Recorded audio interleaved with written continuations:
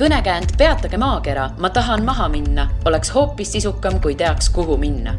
Meie ütlemegi sulle, mis võiks olla sinu järgmine peatus. Tere, head kolmapäeva! Minu nimi on Liina Metsküla ja saade, mida te kuulate, on järgmine peatus. Täna räägime Ameerika Ühendriikidest ja kui täpsem olla, siis jutusaadetest ja NBA mängudest. Ning saatekülaline naasis just hiljuti Ameerika Ühendriikidest. Tere tulemast saatesse, Risto Veskioja! Tervist! Good Morning America on ilmselgelt suurema mastaabiga saade kui meil siis samaväärne Terevisioon. Milline see siis on? No jah, alustuseks juba on, ma ei tea, ei kujuta ju ette, et näiteks Piret Järvist tuuakse mingisuguse musta Cadillaciga sinna nagu uksest sisse või Katrin Virvalu või et juba see, ütleme see nii-öelda sinna nagu esimesed kogemused sinna nagu saamisel tuleb ka, et päris nii ei ole, et sind nagu helistatakse ja kutsutakse, vaid et seal on olemas teatud nagu koduleheküljed, mille kaudu siis saab ennast nagu registreerida või nagu waiting listi panna ja siis sealt mingi aeg sind aktseptitakse või siis võetakse vastu. Ja siis sa pead seal ootama, on nagu lennukites siuke check-in aeg, on ju, sa lähed sinna ukse taha ja siis Times Square'il asub meil see ABC-l see stuudio ja siis sa ootad seal, koos, seal on ikka, ütleme, seal oli ikka 100 inimest, kes ootas seal ukse taga, on ju. Et kuni sinu nii-öelda see check-in time tuleb, on ju, siis tuleb seal turvamehed, otsivad sind läbi, on ju, et kõik siuke väga suur nagu protseduur, et juba see alguses peale on selline nagu kõik nagu selline ameerikalik natuke nagu ületegemise tunne, et ongi, et seal toodi, vahepeal saatejuhid toodi seal suurte nende džiipidega sisse ja siis vahepeal tuli välja mingi entertainer ja hakkas seal nagu, et inimesed, et soe oleks ja nii edasi. Ja samas seal ka, kuna Ameerika paneb hästi palju rõhku igasugustes avalikes kohtades turvameetmetele, kuna see stuudio on täpselt nagu Times Square'il asub ka, kus nagu käib väga palju rahvast läbi, siis seal turvamehed ka käisid aega, et seal küsisid niisama, et kes sa oled ja kus sa nagu pärit oled ja sellised nagu, sellised inimlikke küsimusi, aga oli ilmselgelt näed nagu turvakaalutustel, et ja siis ütleme sellest protsessist nagu, kui sa sellest nagu kadalipust seal läbi said, on ju, said sinna sisse ära, see kõik oli hästi organiseeritud ka, et seal, kui sa ühest uksest said sisse, et siis sa pidid teatud kohas seisma ja said teisest uksest sisse, pidid teatud kohas seisma ja siis sealt nii sind suunati ja siis sellesse stuudiosse nagu ära istuma. Vahepeal seal nii-öelda rahvast nagu meeleolu ei langeks, käisid seal stuudio, need nii-öelda saatejuhid käisid ka nagu stuudiote vahel, siis nad ikkagi tulid sinna rahva juurde, tegid selfie'si ja mingi selline, et cheer up oleks kogu aeg. Ja siis pandi sind nagu istuma ära sinna, siis sa võisid seal pilte ja asju teha senikaua, kuni kaamerad ei käi, on ju lubati, aga seal reeglid oli selles mõttes nagu ranged paigal, et nagu väga püsti ei võinud nagu tulla, et eriti kui oli otse salvestus ja kui tausta rääkida Good Morning America kohta, siis et nende põhimõtteliselt saate nagu ülesehitus näeb siis selline välja, et neil on mingisugune esimene saade kestab 2 tundi ja neil esimene pool on selline nagu ühel alumise korrusel nagu stuudiotes ja ülemine pool on siis nagu koos publikuga on ülemise korruse stuudiotes, on ju. Ja siis meil oli mingi tund aega alguses nagu vaba aega või nii-öelda me istusime tund aega seal nagu niisama. Tegelikult mingisugune pool tundi sellest, sellepärast, et umbes pool tunni pärast tuli, seal oli üks päris kuulus, mul tulda nimi meelde, üks seal kohalikes seal on päris kuulus koomik, kelle töö siis oli nii-öelda rahvas käima tõmmata. No ja siis ta tuli, tegi sellises tüüpilise 30 minutit nagu stand-upi nagu mingi seeria, seal võttis rahvast ette, küsis, kus sa pärit ole ja hakkas sugu nalja tegema sinu üle või ja tõmbas nii-öelda rahvast käima ja samal ajal selgitas ta ka nagu selles mõttes alati nagu reegleid, ütles, et see on televisioon, on ju, et siin alati, kui on mingisugune moment, on ju, siis reageerige üle, on ju, kui on mingisugune ilus kutsikas, siis öelge oo ja kui keegi saab millegagi hakkama, siis ahetage ja et reageerige üle, et see ongi nagu televisioon, et ärge nagu põdege selles mõttes. Ja siis, kui ütleme, need saatesegmendid siis tulid, oligi seal see saatel on nagu oma formaat ka, seal on mingisugused, ongi seal mingisugune ilmasegment, siis on mingisugune kindel teema, kus nad võtavad kellegi ette, on ju, selle publiku taustale, et nende segmentide ajal siis sa pidid nagu, suhteliselt nagu vait olema ja ongi, et reageerima siis nagu vastavalt, et kui oli nagu selline, ongi mingi selline, sulle tundus, et mingi koht on nagu selline nunnu koht, siis ahetasid ja kui sulle tundus, et mingi koht sulle ei meeldi, sa võisid puu öelda ja nii edasi, aga et sa oma iste koha peal nagu pidid nagu püsima jäles, et see turvalisus ja kõik see nagu kuidagi hästi neil, nad hästi vaatasid seda. Ja aga noh, selles mõttes, et ütleme, see õhkkond või selline oli ise ka nagu sellise ikkagi pigem tagasihoidliku eestlasena kuidagi tundsid ka, et nagu see tõmbab käima, sest et ameeriklased on ikkagi pigem sellised ülevoolavad inimesed, et nad keeravad ka natuke oma tundeid ja selliseid sõnu ja asju nagu üle võlli ja see andis nagu tunda, aga see annab sulle nagu hästi palju sellist endale ka energiat ja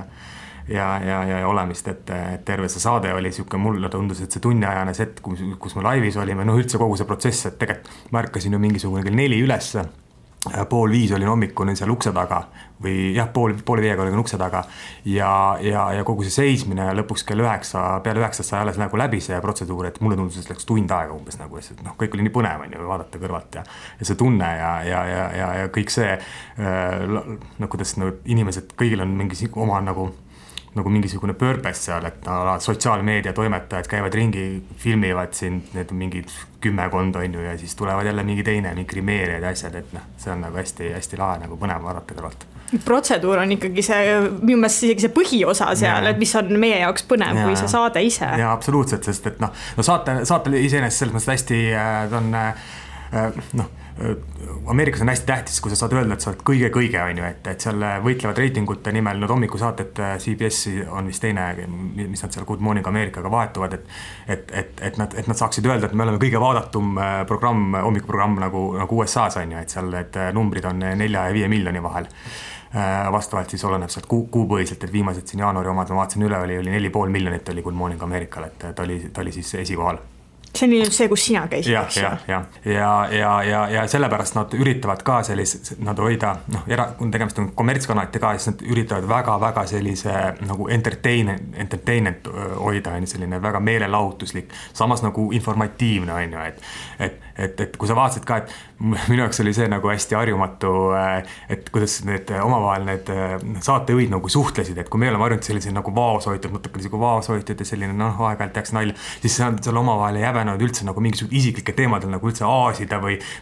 tuua välja mingeid vanu asju või kuidagi selline hästi selline nagu avatud suhtlemine ja hästi palju tundeid oli ka seal ühel saatejuhi õde, kes on ka Ameerikas tuntud saatejuht, nime nüüd hetkel võlgu, tema õde lõpetas oma just paar päeva enne seda lõpetas oma selle nii-öelda saatejuhi karjääri ja siis tegi selle kohta avaliku teate, siis näitas seda teadet ja siis ta hakkas nagu ise ka, oli hästi emotsionaalne ja nuttis ja teised nagu lohutasid ja siis üks saatejuhtidest teatas, et ta kihlus mingisugune paar päeva taga ja siis toodi talle šampust ja mingi selline nagu juba selline hästi selline kuidagi kõik käis nii kuidagi orgaaniliselt, aga oli kuidagi hästi soe või kuidagi nagu ma oska öelda, et kirjeldamatu selline tunne. Kes need saatejuhid üldse seal on? On neid mitu? Ja neid on hästi, neid on isegi seal oli 6 või 7 nagu kokku, ma saan aru, et seal on mingisugune, kuna ma ise nagu päris nagu ei ole nagu kogu aeg ei vaata, ei ole seda saadet vaatanud ja ega ma suhteliselt väga palju sellest ennem ei teadnud ka, siis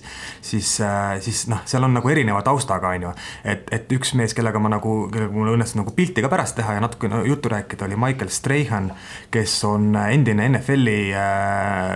jalgpallur on ju ja ta on ka võitnud Super Bowli on ju mitu korda, et väga kõva tegija oli jalgpallis ja tema kohta ma tean nii palju, et tema tuli peale, kui ta oma selle mängija-karjääri lõpetas, siis ta töötas hästi palju nagu kuidagi, talle sobis see meelelahutusala on ju, siis ta hästi palju erinevatel meelelahutuskohtadel, siis talle vist pakuti mingisugusest segmente teha on ju erinevates selles ABC mingites programmides ja lõpuks ta siis nagu vaadatel väga meeldis, tal oli väga palju fänne seal juba publiku seas ka, see oli näha nagu, et paljud tahtsid temaga pilti just teha ja paljud nagu tahtsid temaga juttu rääkida, et lõpuks ta siis sai selleks nii-öelda üheks põhisaatejuhiks on ju, et jah, et selline, aga neil on seal hästi kiirelt vaatasin Google'ist pärast üle ka, et seal hästi kirevad taustad on, et kes on olnud seal, ongi mingi muu üldse mingisugused, üks neist on vist ajalugu üldse õppinud kuskilt ülikoolist võetud ja nii edasi, et eks need ühendab hästi palju see, et nad on sellised hästi säravad isiksused, et hästi sellised suhtlejad, säravad, ei karda kuidagi kaameras olla, ei karda nagu rahvaga suhelda, et see oli neil väga ühine nimetaja, mis nagu kohe silma hakkas. Nad on siis rahvas ja suured staarid, et kõik tahavad selfisid teha ja et maha ei jookse inimesi või on ikka niimoodi? Ja absoluutselt, see on ikka niimoodi, et turvamees pidi mitu korda ikkagi ütlema, et istuge maha, et tuleb teie juurde, räägib teie kuttu ja nii edasi, et seal oli, see oli ikkagi minu jaoks nagu natukene selles mõttes uskumatu, et mina tõesti ei kujuta ette, et näiteks televisiooni nagu satutel peaks nagu nii jooksma, et see oli tõesti nagu hämmastav vaatepilt ja nad on ka, samas ma saan aru, et seal on nagu, et ma natuke vaatasin ka, et alati on sellega, et kui on keegi nagu suur staar on ja siis alati tekib see küsimus ka, et mis see nende palganumber ja nii edasi võib olla, et siis ma nagu natukene guugeldasin ja ega nagu ajakirjandusest nagu täpselt selle sama Michael Strahani numbrit nagu pole läbi jooksnud, aga need summad olid ikkagi, mille spekuleeriti, olid nagu ikka väga suured, et eks nad selles mõttes, et saavad nagu ka staari väärilist palka, et no mis numbritest räägiti? No seal oli räägiti ikkagi kuupalgas ikkagi paarisajast $1000, et erinevad meediaväljaanded olid üritanud erinevaid nagu numbreid välja võtta ja nii edasi, aga kuna see on nagu ärisaladus ka, siis ega seal mingist täpselt numbrit vist ei olnudki. Aga need summad olid sinna paarisaja $1000 kanti, et no tõenäoliselt sutsuke rohkem kui televisiooni saatejuhtidel. Pisut tõesti, jah. No kuidas sinna publikusse teid istuma pandid? Kas niimoodi oli, et kes jõudis enne, see sai esiritta või vaadati, okei, see näeb natuke parem välja, sellel on võib-olla parem riietus, tõstame selle siia? Seal oli niimoodi, et kuna need piletid, mis sul olid, need olid nagu kahe erineva kategooriaga, üks oli priority, ehk siis sa olid nagu said esimesena sinna ukse sisse, ja siis teised olid mingisugused advance või mingi selline, ühesõnaga see tähendas seda, et sa nagu need kui priorityt olid ära pandud istuma, siis said üle jäänud, aga need ikkagi üldiselt on niimoodi, et kui me läksime sisse, sinna stuudiosse juba ära saime, olime joped ja asjad kõik ära andnud, siis mingisugune siitar tuli sinna ja ütles, et vaatas, et küsis, kas te olete üksi või kahekesi, ja siis ma ütlesin, et ma olin üksinda, ma olin üksi seal ja siis ta ütles, et aga tulge siis istuge nagu siia, ja pandi mind sinna istuma ja ma nagu vaatasin just, mind ennast huvitas see protseduur, et kuidas nad panevad, seal mingid inimesed istusid juba ees, et tõenäoliselt seal võis olla mingisugune eelselektsioon, mis ma ei tea, võib-olla keegi mingites jagati kuskil mingites mängudes, näiteks ma pakun välja, mingites VIP-mängudes, et ala, et kui te et peavõit on siis nagu saate siia saatesse, siia kui keisiritta, aga oli ka nagu aga nagu mulle tundus, et ikkagi suhteliselt suvalt niimoodi, et keegi tuli, vaatas, et siin on nagu vaba koht, pani sinna istuma. Tegelikult selles mõttes ei ole vahet, kas sa istud ees või sa istud taga või siis niimoodi, see stuudio nagu layout oli selline, et need toolid ja kõik need lauad olid nagu laiali ja need segmendid toimusid ka, nad ei toimunud ühe koha peal, vaid kaamera oli üks segment toimus nagu näiteks ühes nurgas selles stuudios, teine segment oli teises nurgas täiesti teistsugune taust, kolmas oli võib-olla üldse, nad panid järsku oli, seda oli ka lahe vaadata, kui see reklaamipaust tuli, siis kuidas joosti ja toodi jälle toolid ja mingid hullud asjad tulid välja kuskilt ja laest tuli mingisugune uus teistsugune nagu stsenaarium välja, et eks see nagu selles mõttes, et hästi palju meile rõhutati algusest peale, et te kõik, arvestage sellega, et te kõik vilksatate vähemalt korra kaamerast läbi nagu, et selle peale leidsid sa ennast siis pärast ma ei ole, asi on selles, et ma avastan seda, et Eestist ei saa vaadata neid saateid järele, meil on see geoblokk peal, ja ma vaatasin mingeid YouTube'i videosi, vaatasin nii palju ja mingid vilksamisi ma ennast nagu nägin küll, ma teadsin, et selle segmendi ma jätsin mingeid asju meelde ka, et ma teadsin, et kui tema nagu räägib, et ma tõenäoliselt olen seal kuskil taga ja otsisin, aga ma ei ole nagu tervet seda salvestust nagu kätte saanud, et ma tulistada, ma pole veel viitsinud nagu otsida ka väga palju, et ma mingi aeg võtan selle ette, aga tõenäoliselt ma olen küll jah, selles mõttes, et päris mitu segmenti oli täpselt nagu minu ees, kus oli seal, nad arutasid seal rasestumis üle ühe spetsialistiga ja siis ma olin seal päris nagu kohe taga, ma nägin kaamera vaatas nagu minu poole, et tõenäoliselt ma olen seal jah kuskil, ja tõenäoliselt kõik need inimesed tõesti vähemalt korra nagu vilsatasid sealt läbi, et kes seal stuudios olid. Kas seal mingi dress code ka oli või? Et öeldi, et pange nüüd sellised riided või ärge sellist pange? Seal oli alguses instruktsioonides oli, et kui te riietuge niimoodi, nagu te läheksite nagu going to a nice dinner party, ehk siis mingile ilusale sellisele õhtusöögile, aga kui see koha peal olid, siis ega keegi ei vaatanud küll otseselt, ma mõtlesin, et äkki vaadatakse, aga ei vaatanud. Aga inimesed olid pannud suhteliselt sellised smart casual riidesse, ma vaatasin selline, et oli ikka noormeestel oli ikkagi nagu triiksärk pandud ja või mingisugune siuke nagu kampsun peale ja siis neiud ja naised olid siis sellised, olidki mingid sellised nagu skeitides või siuke jah, ikka siuke smart casual asi, et keegi küll ei ütlenud kellelegi, et see on nagu liiga paljastav. Mis võis olla võib-olla, kui nad kuidagi istuma panid, siis nagu võib-olla vaatasid seda. Seal ühele naisterahvale tehti märkus, et on nagu see Baby Kardashian näeb välja, on ju. Ja siis ma vaatasin selle peale nagu, tehti nagu märkus nagu pool naljaga, on ju, aga samast toodid nagu ettepool istuma pärast poole vaatasin nagu, et ma ei tea, kas see oli kuidagi nagu planeeritud või kuidagi nagu otsustatud asi, aga või oli seal nagu lihtsalt mingide istekohtade jaotus, aga näiteks see oli ainukene nagu, mis jäi silma, kui kellelegi nagu midagi välimuse kohta nagu midagi nagu, mingi märkus midagi tehti, et. Sa mainisid instruktsioone. Mis seal veel kirjas oli? No seal oli hästi palju, et kuidas sa pead kohale tulema, et tule nagu varem kohale, et arvesta sellega, et on turvakontroll, sa ei tohi mingeid asju kaasa võtta, sa ei tohi püsti seista seal on ju mingil hetkel, siis oli mingid sellised, ameeriklastel nad on harjunud hästi nagu sellise mugava eluga, et neile meeldib hästi palju näiteks jooki ja sööki igale poole kaasa tassida, on ju. Ja siis toala oligi, et ärge tooge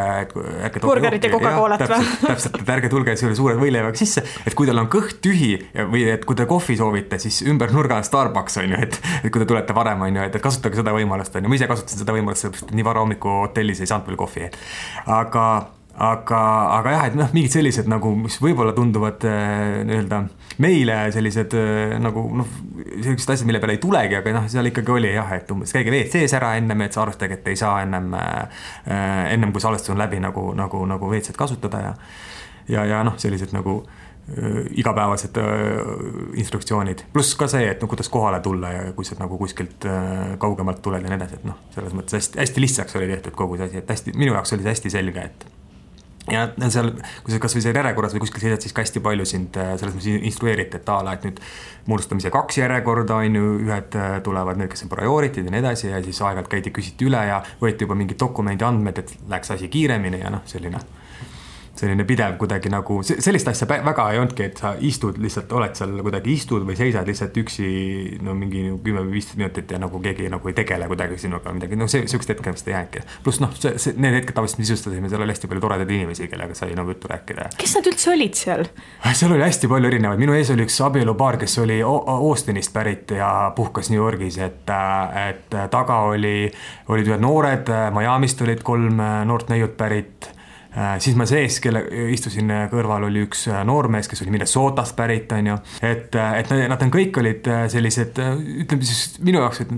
tüüpilised ameeriklased, et mingi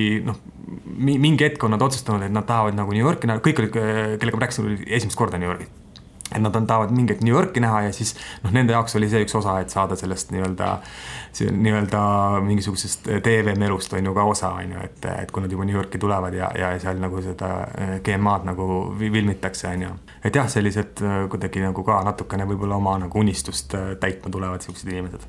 Kuidas üldse saab sinna? Me oleme siin rääkinud sellest köögi poolest ja milline see on, aga kuidas siis saab üldse sinna? Et mina kasutasin sellist veebilehekülge nagu üksota.com. See on põhimõtteliselt, sa saad sinna, seal on võimalus ka teistesse sellistesse TV-showdesse nagu ennast kirja panna. Näiteks panin ennast kirja ka tegelikult Jimmy Kimmelisse, mis oleks nagu üliawesome olnud. Aga Jimmy Kimmeliga on see teema, et kuna sinna on väga, teda filmitakse teatavasti Los Angeleses, mis on show businessi mekka on ju USA-s ja siin on nagu väga suur konkurents. Ja mina panin oma palve teele mingisugune paar nädalat enne seda ja ma kuulsin seal koha pealt, kui ma Los Angeleses käisin ka viimase otsa, siis rääkisin see kohaliga, kes nad ütlesid, et sinna peaks panema vähemalt mingisugune paar kuud nagu ette nagu kirja, et saada. Aga ühesõnaga sa paned selle oma palve kirja, et millisesse sellesse TV-showsse soovid saada, on ju, siis nad võtavad selle menetlusse ja siis tuleb mingi hetk tuleb nagu vastus, et selle nii palju ma võin siseinfona nagu öelda, et mida ma nagu välja uurisin nendesse hommikuprogrammidesse on kergem saada, kuna neid lindistusi toimub rohkem. need on, kuna iga päev peavad nad seda tegema ja eriti just seda GMA-d, siis noh, seal on mingi, neil on vaja iga päev umbes 100 nagu nii-öelda publikut saada, on ju. Et siin on nagu kergem saada ja raskem on siis seal igasugustes talk show'desse, nagu ongi mingi The Voice ja seal mingi Elleni sellesse talk show'sse ja Jimmy Kimmelisse ja sellistesse on nagu natuke raskem saada. Ja põhimõtteliselt saab selle lehekülg nagu üle Ameerika, et see ei pea New Yorgis olema, et sa saad sealt vaadata erinevate linnade järgi ja erinevate nagu piirkondade järgi, et mis seal parasjagu filmitakse. Et ma soovitan, et kui te plaanite nagu reisida Ameerikasse kuhugi linna, et siis võite selle lehekülje pealt nagu järgi vaadata ja et äkki selles linnas on mingisugused saatesalvestusi, et siis oleks nagu selle palve võib siin alati saata, see on, need piletid ei maksa midagi, on tasuta piletid. Et selles mõttes, et kui teile öeldakse ära... Samamoodi ka Ellenisse ja Kimmeli saatesse. Absoluutselt, Kimmelisse oli ka täiesti tasuta. Et lihtsalt seal on konkurentsid, kui teile öeldakse ära, et näiteks minu kohad täis, et noh, siis oli hullu ja noh, selles mõttes, et kaotada pole midagi. No näiteks Jimmy Kimmeli saade, et mille järgi see valitakse, kas puhtalt selle järgi, kes see mees või tehakse ka mingisugust kontrolli? Ma selles mõttes ma ei tea seda, aga ma arvan, et kuna sinna Kimmeli saatesse pidi ka näiteks kirjutama mingisuguse motivatsiooni põhimõtteliselt mitte kirja, aga mingisuguse lühikese mingi kirjelduse või noh, miks sa tahad saada, miks sa tahad siia tulla, on ju. Et ma arvan, et nad vaatavad natukene ka selle järgi pluss inimese tausta järgi ka, on ju. Eks ma küll proovisin rõhuda selle peale, et ma olen Eestist on ju kaugelt tulnud ja edasi, Kimmelist ma tean nagu rohkem, et seda ma ikkagi jälgin ka siin päris palju, aga noh, nende vastus oli see, et nad minu puhul oligi see, et nad ütlesid, et meil on nagu kohad on nagu täis juba mingi päris nagu ette broneeritud, et te võite proovida ja siis nad pakkusid mingi 6 aega hiljem oli mingi kuupäev, et võite proovida selleks kuupäevaks või noh, saame pakkuda põhimõtteliselt selleks kuupäevaks. Nad reaalselt vastavad igavahel eraldi. Mulle vastasid küll vähemalt, mina sain nagu sellest tundus, et mul on nagu natuke konkretiseeritud. Ilmselt oli see mingi template või noh, mingisugune ongi mingi valmis selline avaldus ja sinna oli nagu minu nimi ja ilmselt mingid asjad nagu sisse pandud. Aga noh, minule vastati jah, selles mõttes mina sain mingi päev või 2 enne, kui ma hakkasin LS-i minema, siis ma sain. Kas see oli mingi ametlik veebileht, mis ühendab, ma ei tea, jutusaateid või kes nad sellised on? Ma sain aru küll, et nad ennast hästi palju selles saates ka saate taga nagu promosid ja käisid selle sama üks oota selle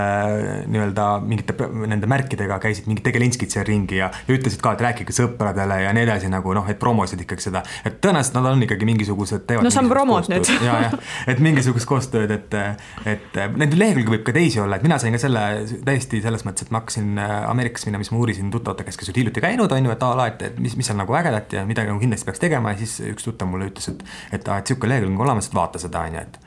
et ma isegi ei tea, kas tema oli seda kasutanud, aga noh, tema teadis sellest, ja siis ma mõtlesin, et kasutan võimalust, et kui juba minek on, siis miks mitte, et see on ainulaadne võimalus. Et siis oli ikkagi niimoodi, et minek oli enne plaanis ja siis alles see jutusaade, mitte niimoodi, et kuhu jutusaatesse saan nüüd ostan piletid kohe ära. Oli küll ja see oli jah niipidi, et see minek oli mul juba ammu plaanis, et tegelikult oli mul üldse see üks, noh, oli ka teisi, ma ei ole Põhja-Ameerikas käinud ja New York oli kindlasti üks siht, noh, nagu nii-öelda sihtriiku või sihtlinn, kuhu ma tahtsin jõuda ja oli ka teisi asju, NBA mäng ja nii edasi. Mis mul plaanis olid, aga see ei olnud jah, see ei olnud üldse plaanis, pigem oli niimoodi, et mul oli see New Yorgi piletid juba ostetud ja ma hakkasin siis vaatama, et mis seal nagu veel lisaks, noh, loomulikult seal on mingisugused asjad, mida sa pead tegema ja et mida lisaks veel sellele teha juurde, et otsida endale tegevust. Kui jutusaates käimine oli tasuta, siis sinu mainitud NBA mäng ei olnud kindlasti mitte seda. Ei olnud. No palju see maksis siis? No kuna tegemist oli Golden State Warriorsi ja Cleveland Cavaliersi mänguga, kes on siis teatavasti nüüd viimast tabeliseisu, ma ei tea, aga tollal hetkel olid need NBA edetabelis vastavalt siis esimesel teisel kohal, siis nende mäng oli kõige nõutum mäng ja ütleme niimoodi, et minu istekoht oli umbes selline rida 29 seal kuskil noh, ütleme keskmisest positsioonist natukene üleval pool on ju, et polnud päris nii-öelda kõige üleval positsiooni,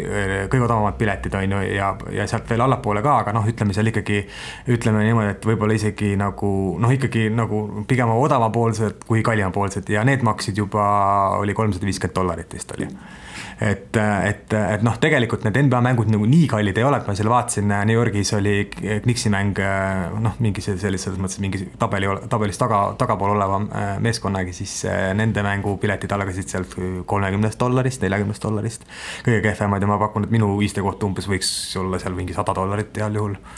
No ma ise olen käinud ka tegelikult NBA mängu vaatamas, ma ei ole eriline spordifänn, aga see oli selline asi, mõtlesin, et no kui juba Los Angeles oled, et võiks minna. Minu jaoks tundmatud meeskonnad ja maksis äkki $28. Et, ja siis mõtlesingi, et kui sa ütlesid mulle selle hinna, mis sina maksid, siis mõtlesin, et mis asja, kes nad siis sellised on, kelle eest peab nii palju maksma? No seal taustaks võib seda ka muidugi öelda, et ma käisin seda mängu vaatamas Clevelandis, kust noh, sealt tegelikult lähedalt siis pärit kõige aegade üheks parimaks korvpalluks peetav LeBron James, et neil on seal, et Cleveland üldse selline, selles mõttes mulle nagu väga meeldib, ta on, mina panin talle nimeks, et on nagu Ameerika Tartu. Selles mõttes, et on selline, nad ennast väga palju eksponeerivad ka kui selline meditsiini- ja hariduskeskus, et seal on hästi palju meditsiinikeskusi, põhimõtteliselt terve selline nii-öelda plokk oli terve, tänavate viis oli igasuguseid vähiraviuuringute keskusi, siis mingisugused muude raviuuringute keskusi, haiglaid, nii edasi. Pluss neil on nende peamine ülikool ja seal väiksemad ülikoolid on ka väga kuulsad ja nagu väga respekteeritud oma hariduse poolest ja nende spordiakadeemia on tänu sellele, et LeBron on sealt sirgunud ja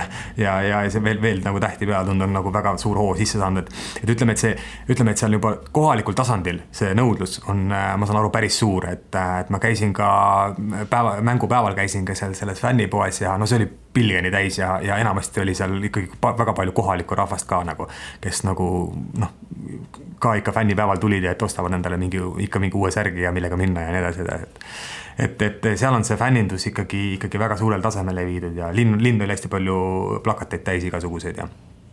et seal on ka see taust muidugi ja no teine ongi, et seal on kaks meeskonda, kes on ikkagi mõlemad kubisevad põhimõtteliselt NBA meestes ikkagi superstaaridest ja eks seal sellepärast see pileti nagu hind selline oli ka ja aga saal oli ka põhimõtteliselt täis, et ma vaatasin siin-seal paar vaba kohta oli, et huvitav fakt on veel see, et sel päeval, see toimus 15. jaanuaril oli mäng, siis Ameerika tähistas sellist asja nagu Martin Luther King Day, ehk siis põhimõtteliselt oli see Federal Holiday, ehk siis vaba päev. Et see andis ka tunda, kohe oli näha, et inimesed olid päeval, ma käisin selles rock and rolli muuseumis ja see oli esiteks oli sinna sisepealt tasuta, mis muidu on seal ikkagi mingi $40-50 ja see oli puu püsti täis ja igast programmid ja asjad, et see linnamelu oli nagu selline, juba seal oli, inimesed olid Clevelandi särkidega nagu juba hommikust peale, et nagu selline melu, selline õhtuks üleskütmine käis ja lõuna ajal, kui söömas käisin selle kohalikus sellises pubis, siis seal olid juba mehed juba lõid õllekanne kokku ja rääkisid juba õhtust mängust, et see on väga selline linn, kes on väga spordikeskne, et neil on ka see Cleveland Browns Ameerika jalgpallimeeskond, kelle on väga pöölt hoiavad, aga neil väga selline sportlik ja selline hariduse ja kultuuri peale nagu keskenduv linn, et no näiteks brasiillased elavad väga tulihingeliselt jalgpallile kaasa. No kuidas siis ameeriklased elavad korvpallile kaasa? Samamoodi tulihingeliselt või? Jah, eks neil on see niimoodi, et ütleme niimoodi, et see NBA mängud, nagu sa ise käid, tead, et see on nagu hästi palju, hästi suures osas on seal meelelahutusel on oma pool, on ja, et selline üleskütmine ja sellised vahepalad seal ma vaatasin päev hiljem meil näidati seda NBA nii-öelda kõik need kanalid pluss meedia korras selle üles näitasid seal üks siuke 5-6 aastane mustanahaline poiss tantis nagu väga ägedalt on ju, seal mingi vahel ja see ketrati üles, vaatasin isegi meie meediast, kes kuskilt see video läbi, et selline meelelahutuse loomine on nagu hästi suurel foonil aga nad ise elavad ka ikkagi sellised, ma olen hästi palju Eestis korvpallimängudel käinud ja nad tegelikult see, ütleme, mängu nagu siseselt nagu kaasa elame, nagu umbes nagu meile sarnane ikkagi väga paljuski, ma vaatasin, et taga oli mul üks noor paar, kes nagu hästi palju kommenteeris ka, et et umbes, et tema poleks nüüd seda viisat pidanud tegema või mingid sellised asjad on ju, ja siis samas olid ees mingi ühed Kolumbia päritolu ameeriklased, kes nagu elasid nagu igale sellisele, neil oli kindlalt nagu oma kindel meeskond, kelle pöördusid iga selle meeskonna nagu tegi õnnestumisele või ebaõnnestumisele väga-väga häälekalt kaasa ja karjusid ja nad ütlesid alguses kohe ära, et me karjume hästi palju et hästi siuke tore seltskond oli. ja samas oli hästi, mis oli hästi selline minu jaoks nagu, mitte karjumad, aga hästi imelik vaatab, see minu kõrval istus üks noor Ameerika siuke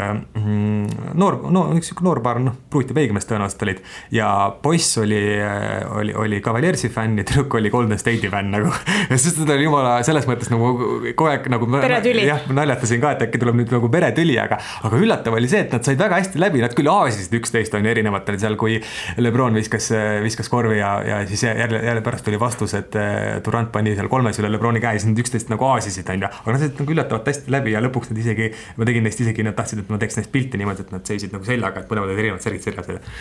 ja läksid nagu täitsa käsikäes koju ära, et aga see ei pidanud üldse olema tavaline seal, ma sain aru niimoodi, et peres, Clevelandis koha peal on üldiselt ikkagi kõik on enamasti Clevelandi fännid, aga muidu Ameerikas pidi olema päris palju niimoodi peredes, et on täitsa erinevad nagu mingite tiimide fänne, et see väga nagu tavapäratu ei pidanudki olema. Mis seal vahepausidel toimus, et sa ütlesid, et jutusaates oli sellist hästi palju meelelahutust. Kas sama oli NBA mängul? Jaa, no seal oli hästi palju igasugust tantsu, siis erinevaid mingisuguseid nii-öelda publikud kaasaid mänge, T-särki lasti kahuritega hästi palju mingi rahva sekka. Siis oli see tüüpiline see, et pool ajal pakuti viset, on ju, seal viseti ka vist mingisugune pall, kui ma õigesti mäletan, rahva sekka ja siis see, kes sai kätte, see sai proovida pool aja viset. Siis oli sama see poiss tantsis, see oli mingi tantsutüdrukuid, aga see oligi, et see nagu pool aeg isenesest ei olnudki nagu kuidagi teistmoodi eristuv, vaid see oli nii kui paus tuli mängu. Siis läks seal nagu, seal platsi peal läks selles mõttes möll lahti, et sinna võis tulla kes iganes nagu mingid kukerpallitajad, mida iganes, keegi laulis sellele, mida iganes on ju, et see kõik see selles mõttes, et ei olnud kuidagi niimoodi panustama nüüd pool ajal eriti on ju, vaid kõik nii kui paus tuli, nii kohe kasutati iga võimalus ära, pluss kasut selles mõttes nagu hästi palju igasugused ettevõtted oli näha, et olid hästi palju oma mingid product placement asju teinud, et üritada iga inimese oma nimi kas või sealt ekraani pealt läbi käia. Ja siis loomulikult see tüüpiline see, et hästi palju oli seda ka, kui tuli paus, siis oli see kaamera käis nagu näitas inimesi, on ju, kes seal publikus oli, seda oli hästi palju ja siis inimesed ju, hästi paljud inimesed olid ekstra selle mõttega näinud hästi palju vaeva, et sellesse kaamerasse pääseda, kus oli teinud mingi suure sildi, et et ma olen, ma ei tea, ma olengi näiteks, ma ei tea, ma olen Gruusiast pärit või midagi siukest või et ma mingi hästi siukse tähelepanu püüdma kirjaga või siis riietanud, et kuidagi selliselt, et teda kindlasti nähtakse on ju seal kaameras ja nii edasi, et selle peale nähti hästi palju vaeva ja siis teistpidi nad ise ka selleks, et inimesed nagu reageeriksid selle kaamerasse, näiteks ütlesid, et nüüd on selline asi, et see, kes nagu selle, kelle peale kaamera näitame, et see peab oma tantsuliigutusi näitama ja inimesed tulid sellega ka väga kaasa, et ma arvan, et kui Eestis seda teha, siis meil võib-olla seal keegi võib-olla natuke tammuks, aga seal ikka viskas mingi esimene vend viskas ikka kukerpalli ja ikka seal käed käisid, et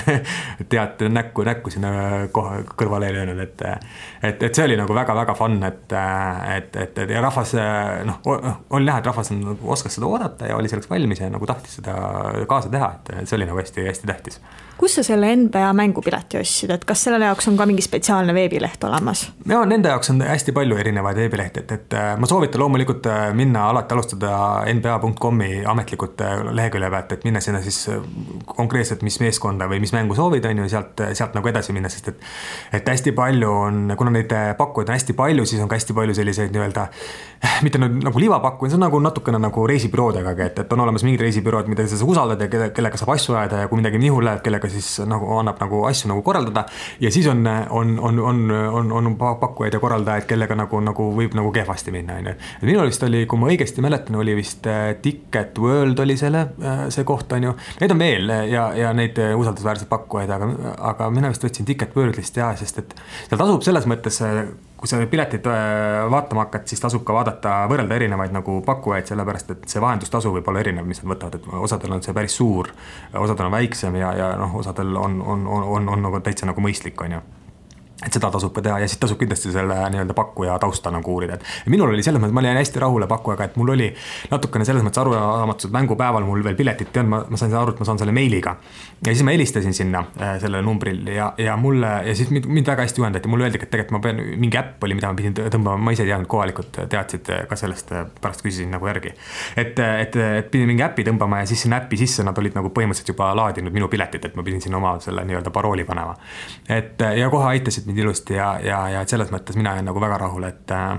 et jah, et põhimõtteliselt tasub nagu surfata ja vaadata, aga tausta kindlasti uurida, et guugeldada natuke, et mis pakkuja on ja millega tegeleb. Aitäh, Risto, selle põneva vestluse eest. Palun. Järgmine peatus on eetris juba tuleval kolmapäeval. Kuula meid igal kolmapäeval Õhtulehest, SoundCloudist või iTunesist ja ära unusta meie podcasti tellida.